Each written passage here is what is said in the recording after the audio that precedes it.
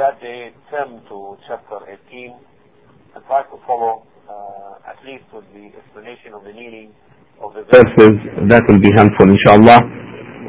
And whether purpose or one message could, inshallah, help us here by facing, yes, okay, for the learner, I am in verse 20, and we use the translation of the meaning by Salim al-Hilali and Mahsan Khan. Okay, fine, Jazakallah khair one message. So, there we know that these young people, these young believers, after they disassociated themselves from their people who were in a state of kufr, disbelief, they went to the cave. And they went into a state of deep sleep. And after they were awakened, we talked about that in details. After Allah subhanahu wa ta'ala awakened them from their long, deep sleep, a speaker of them, they started asking each other, how long have we stayed in the cave? And they said, we have stayed perhaps a day or part of the day, some of them. Then others said, your Lord alone knows best how long you have stayed here. So send one of you with the silver coin of yours to the town and let him figure out which is the good lawful food and bring some of that value and let him be careful and let no man know of you. Why they said that? Because they were scared that they would be discovered. And this is what came in verse 20 now. For if they come to know of you, إِنَّهُمْ إِنْ يَظْهَرُوا عَلَيْكُمْ يَرْجُمُوكُمْ. If they come to know of you, they will stone you to death or abuse you and harm you, or turn you back to their religion. I mean, forcibly turn you back to your religion, to their religion, meaning to the state of disbelief. And in that case, you will never be successful. In that case, you will never be successful. Now comes, therefore, the verse for the explanation of tonight. Here Allah subhanahu wa ta'ala says in verse 21 now,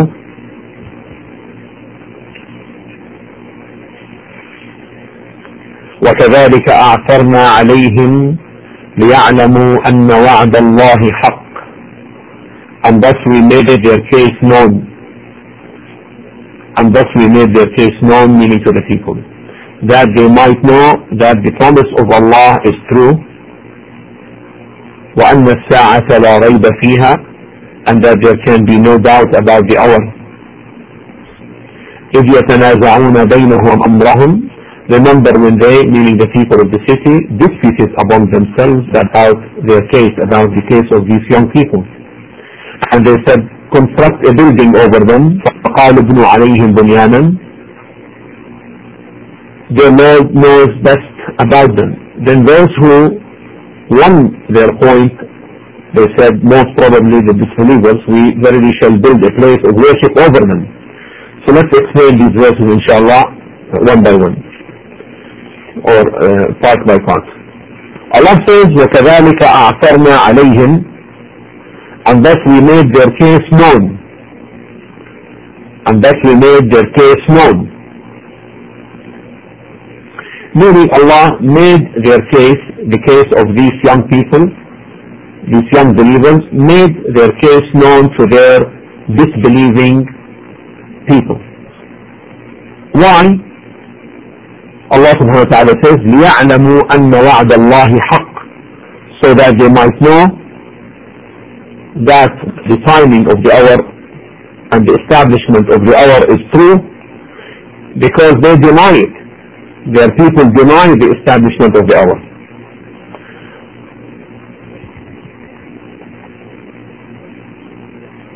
Or to show them also, which could be true, which is also true, to show their people that Allah subhanahu wa ta'ala saves the believers from the disbelievers. In this case, these believers, Allah saves them all this time. So either meaning is correct. Concerning the establishment of the hour, ليعلموا أن وعد الله حق, that there is no doubt about it, that it will occur, that there is no doubt about it. And then they disputed, their people disputed as to what should we do with them? What should we do with them? Some said, let's build or construct a building over them. That it will be a kind of protection for them, and it will be a means of remembrance to remember them later. فقالوا ابنوا عليهم بنيانا, so that construct a building over them.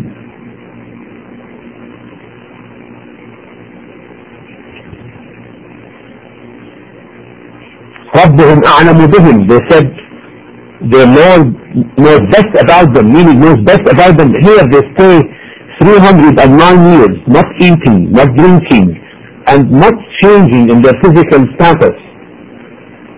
So that's why these people said, ربهم أعلم بهم, their Lord knows best about them. But then there comes the other opinion. قال الذين غلبوا على أمرهم, and their leaders amongst them, among their people said, لنتخذن عليهم مسجدا. Instead of making or constructing a building over them, let's build a place of worship, a place of prayer over them. Such action, places of prayer, and especially mosques over graves, these are serious ways that lead to associating partners with Allah, that lead to shirk. Establishing, building mosques over graves, even if these graves are of the righteous people, this is a strong and very attractive way for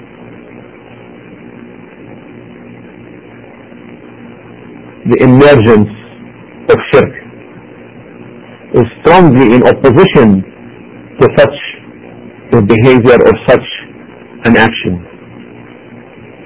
The Prophet ﷺ, when he was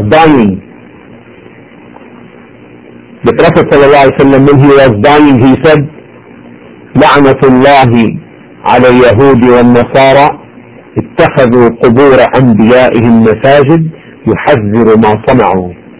The Prophet ﷺ said when he was dying, the curse of Allah be on the Jews and the Christians, they have taken from the graves of their prophets masajid, places of prayers, يحذر ما صنعوا, warning, meaning this ummah, warning the Muslims as of the behavior of the Jews and the Christians, not to do as they had done. This is the thing that was on the mind of the Prophet ﷺ while he was dying. But nowadays, we see this happening in the ummah. If a righteous man dies, in so many places of the Muslim world, they take his body and bury it in the mosque.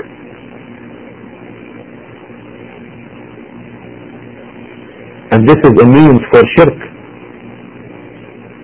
because people get attracted and they end up calling upon this righteous man for help in matters which only Allah can give such help.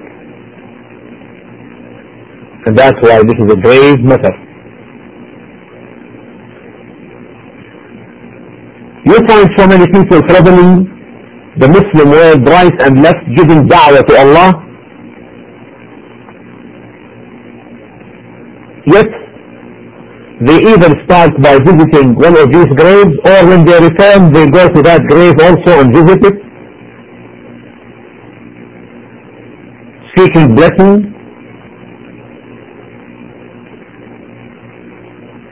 and also calling them besides Allah subhanahu wa ta'ala. This happens in Pakistan a lot, unfortunately. Pakistan, in India, in many of the Arab states as well. In South Africa now it's occurring.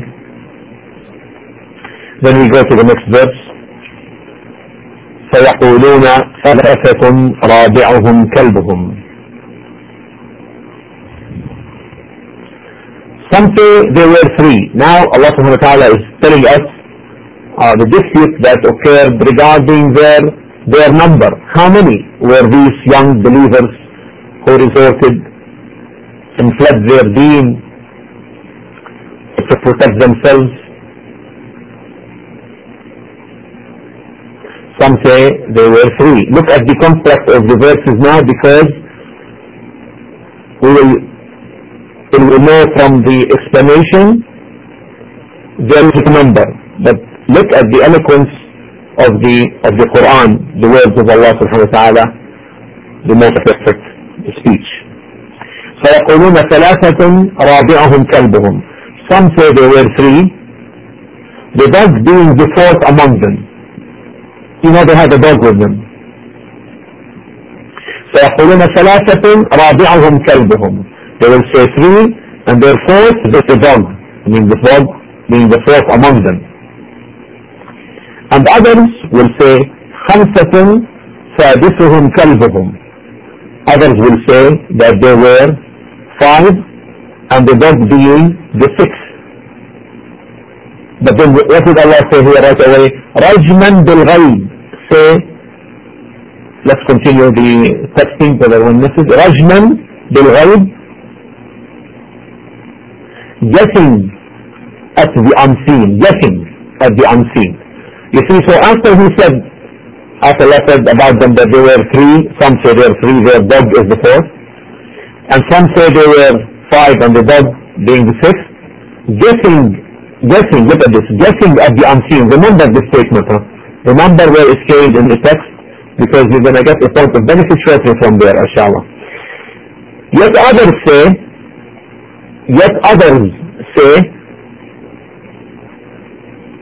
وَيَقُولُونَ سَبْعَةٌ وَثَامِنُهُمْ كَلْبُهُمْ. Yet others say there were seven and the dog being the eighth. Period. Did Allah add here guessing at the unseen? Did Allah add guessing at the unseen after saying there were seven and their dog is their eighth? Are you following with me, inshallah?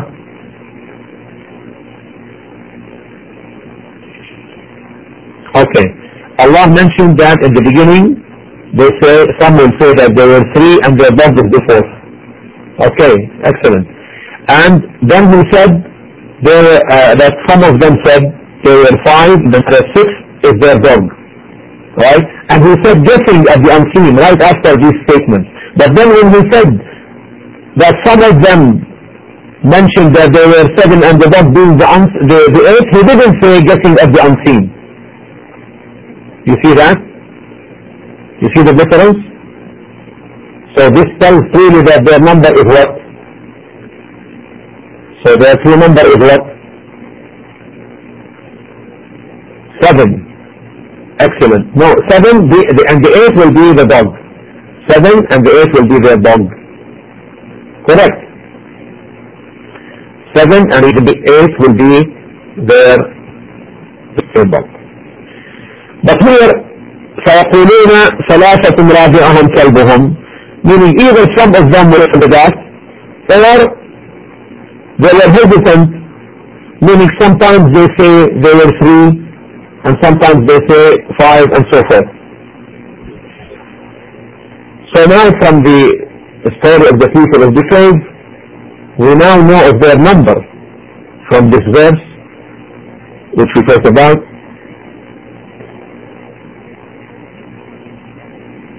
Then Allah said, مَا يَعْلَمُهُمْ إِلَّا قَلِيلٌ, meaning, before Allah informed about them, only few who knew of them in their number. And from the few who knew of their number is Abdullah ibn Abbas. Abdullah ibn Abbas, may Allah be pleased with him and his father, the companion of the Prophet Muhammad sallallahu alaihi wasallam, he said, I am from the few who knew their number. Then Allah says, فَلَا تُمَارِ فِيهِمْ,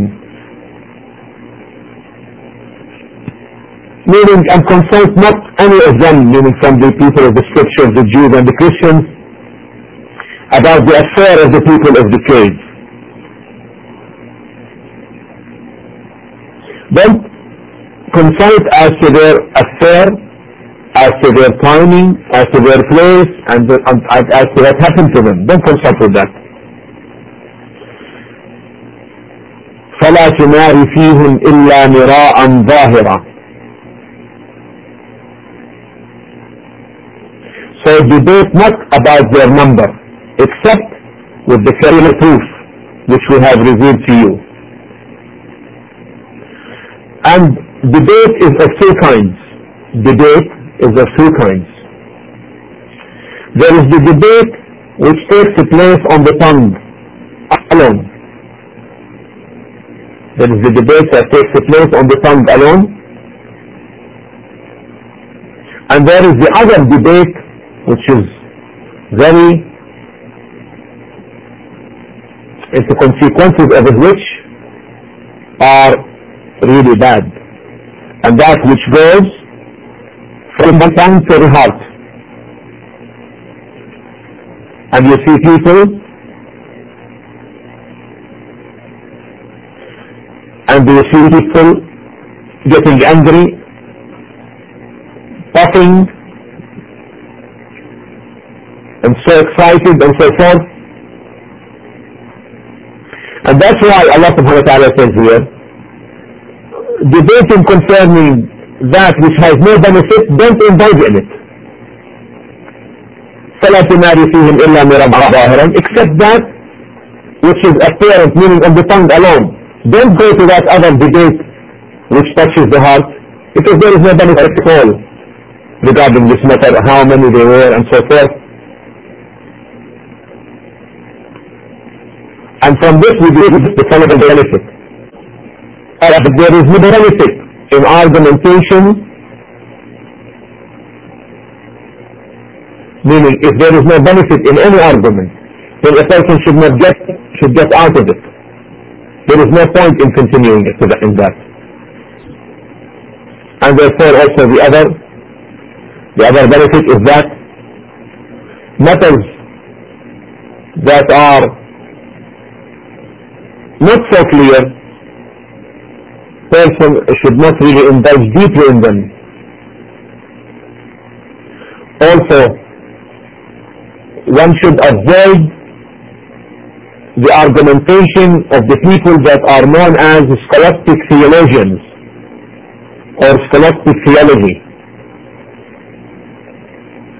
This is mostly philosophical type of argumentation that is of little value. To the contrary, it really hardens the heart with very little benefit.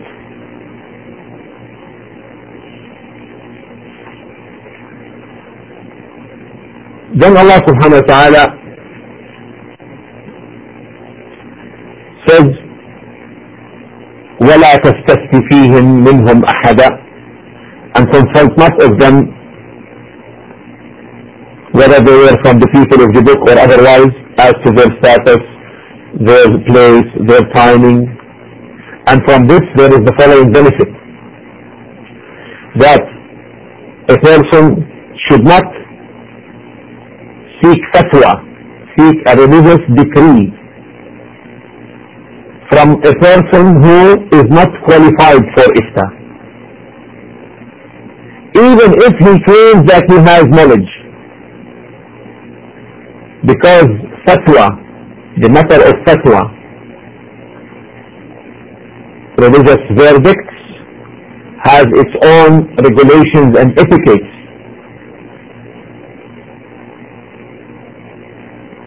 So those who are not qualified for religious decrees and religious fatwa should not be consulted by the people, even though they may have certain degree of knowledge. Because if you read into the methodology of fatwa and its regulation, you'll be amazed.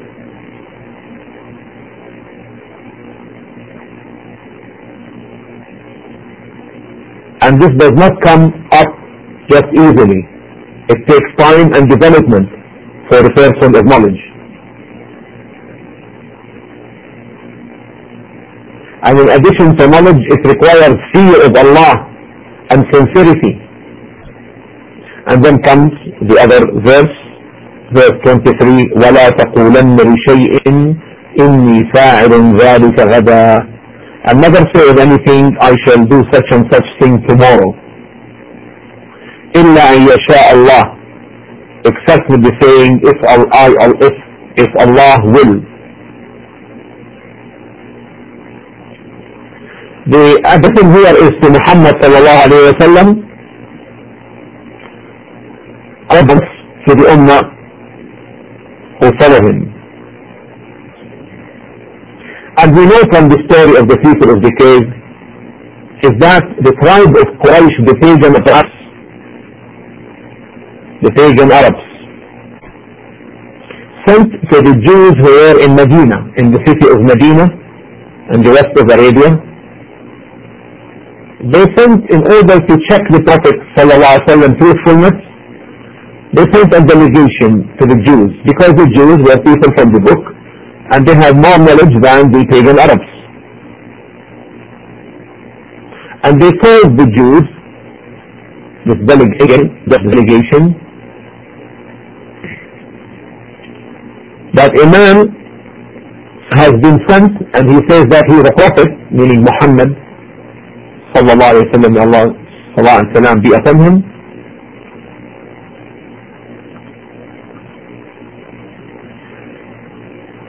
So the Jews told the delegation, ask him about three things.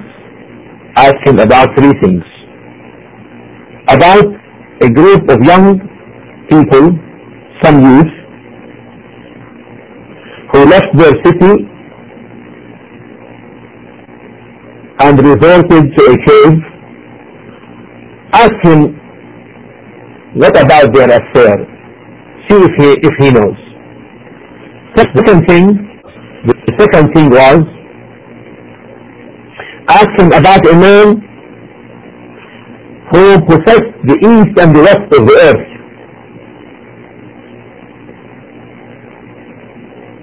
And then ask him about the spirit. What does he know about the spirit or the soul? Three things. So the pagan Arabs asked the Prophet ﷺ about these three matters. Then the Prophet ﷺ said, أخبركم غدا, I will tell you tomorrow. I will tell you tomorrow. Then the revelation, any revelation from Allah subhanahu wa ta'ala through the angel Jibreel alayhi salam. So the angel Jibreel did not dispense with the revelation for 15 days. And the Prophet ﷺ does not know anything of the narrations of the past concerning these people of the faith. As Allah subhanahu wa ta'ala said, and this is one thing which is in support of the truthfulness of the Prophet Muhammad sallallahu alayhi wa sallam, that he didn't know anything in the narrations of the past, because as Allah says, وَمَا كُنْتَ تَتْلُو مِنْ قَبْلِهِ مِنْ كِتَابٍ وَلَا تَخُطُّهُ بِيَمِينِكَ إِذًا لَارْتَابَ الْمُبْطِلُونَ. Listen to this verse in the Quran where Allah says, neither did you, O Muhammad, read any book before this Quran, nor did you write any book whatsoever with your right hand. In that case, indeed, the followers doubted the followers of falsehood might have doubted.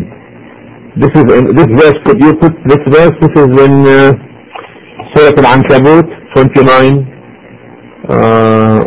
what was this? 48. This verse. So neither did you read any book before this, or Muhammad, meaning before this Quran, you didn't read anything, nor did you write any book whatsoever in your right hand. In that case, if you had done it, in that case, had you done that, indeed the followers of falsehood might have doubted and accused you of bringing things, and and you claim that you are a prophet. So this was a true support for the Prophet ﷺ, truthfulness, that he doesn't speak of his own desires, that he is relating the revelation from Allah. So Allah tested him now with this matter. So the revelation ceased for 15 days. In this trial and test of Muhammad ﷺ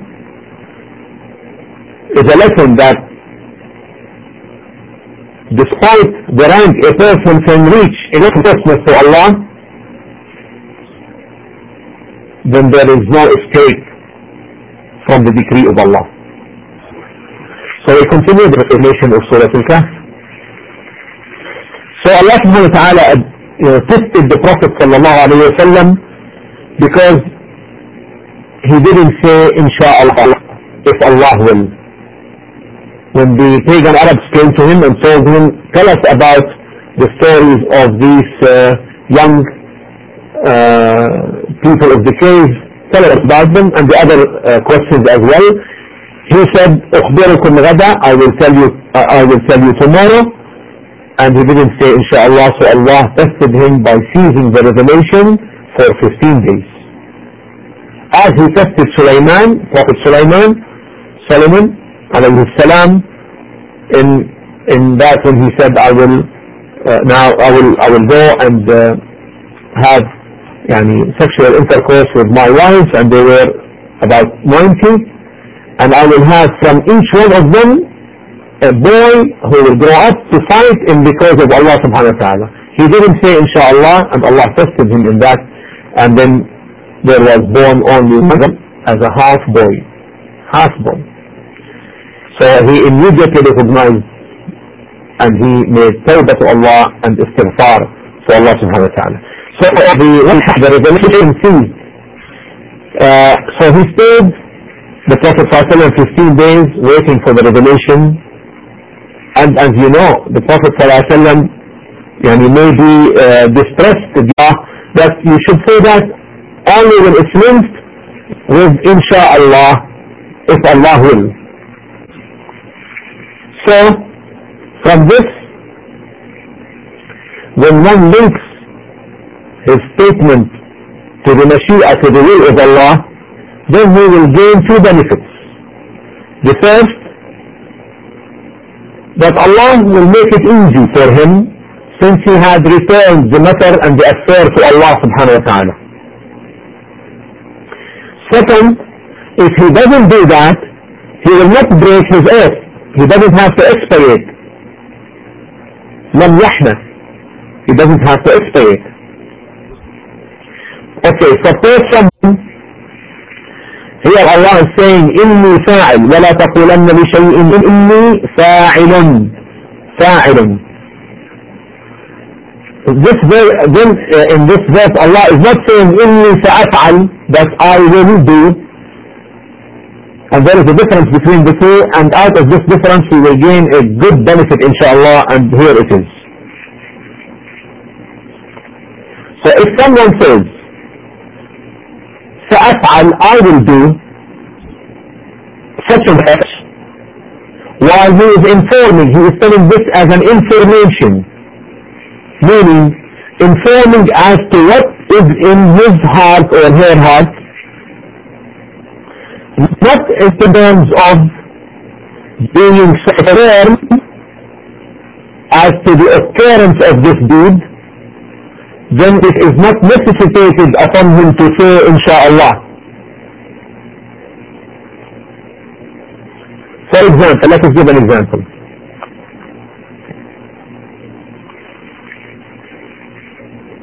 If some friend of yours tells you, هل ترغب علي غدا? Will you pass by me tomorrow? Will you pass by me tomorrow? And if you say yes, you don't say inshallah, if Allah will, then there is no harm in that, because this is informing as to what is in your heart. And that which is in your heart, Allah subhanahu wa ta'ala has willed it already. Then there is no necessity to link it to the Mashiach, to the will. However, if you intend to say that, yes, tomorrow indeed, with fairness, I will come, then in this way you say, inshallah. This you link it to the Mashiach. So the first thing is like, خبر عما في قلبك. خبر عما في قلبك, meaning this is like informing as to what is in your heart only. And that which is in your heart is present while you are talking. But if you intend as to that what you're going to do in the future,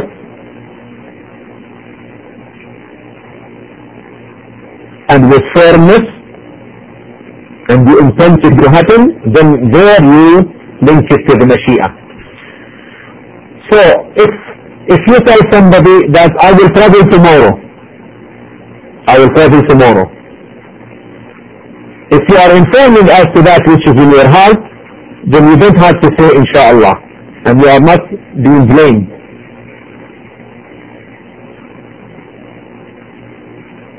But if he intends, I will travel tomorrow, meaning I will start really traveling tomorrow, actually, then in this case, with this fairness, he must say inshallah. Then Allah subhanahu wa ta'ala says, وَاذْكُرْ رَبَّكَ إِذَا نَسِيتَ. وَاذْكُرْ رَبَّكَ إِذَا نَسِيتَ. And remember your Lord when you forget, and say, عَسَىٰ أَنْ يَهْدِيَنِ رَبِّي لِأَقْرَبَ مِنْ هَذَا رَشَدًا.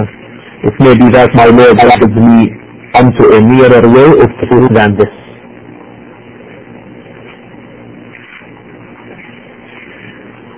وَاذْكُرْ رَبَّكَ إِذَا نَسِيتَ means remember the command of your Lord by saying inshallah.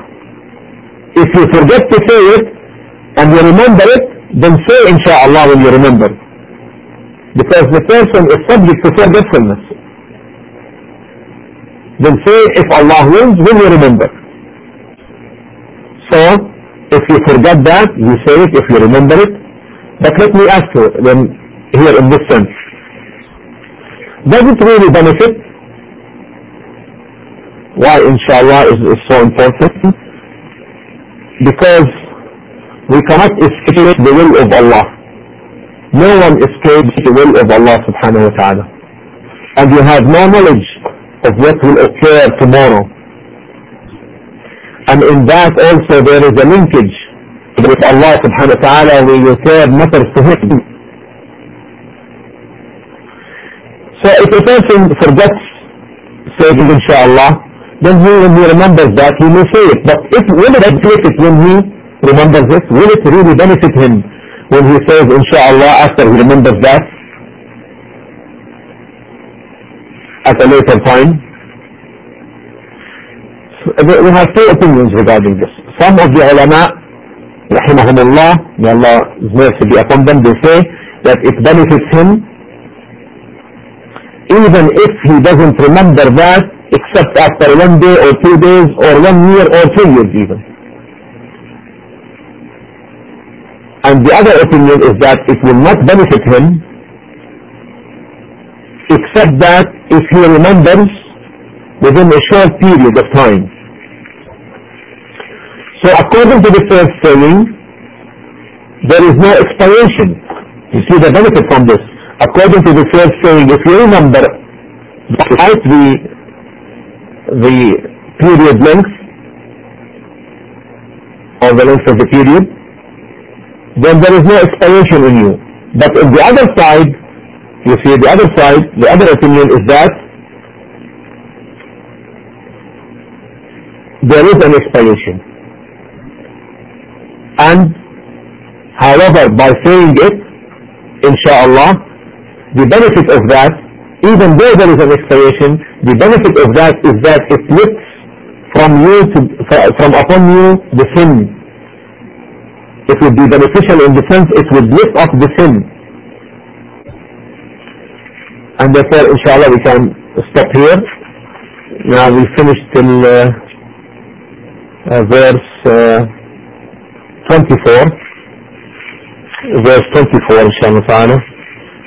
And we continue, and every Friday night, inshallah, like this time, Thursday evening, or the night of Friday, inshallah, we can explain more about Surah Al-Kahf until we finish it, inshallah.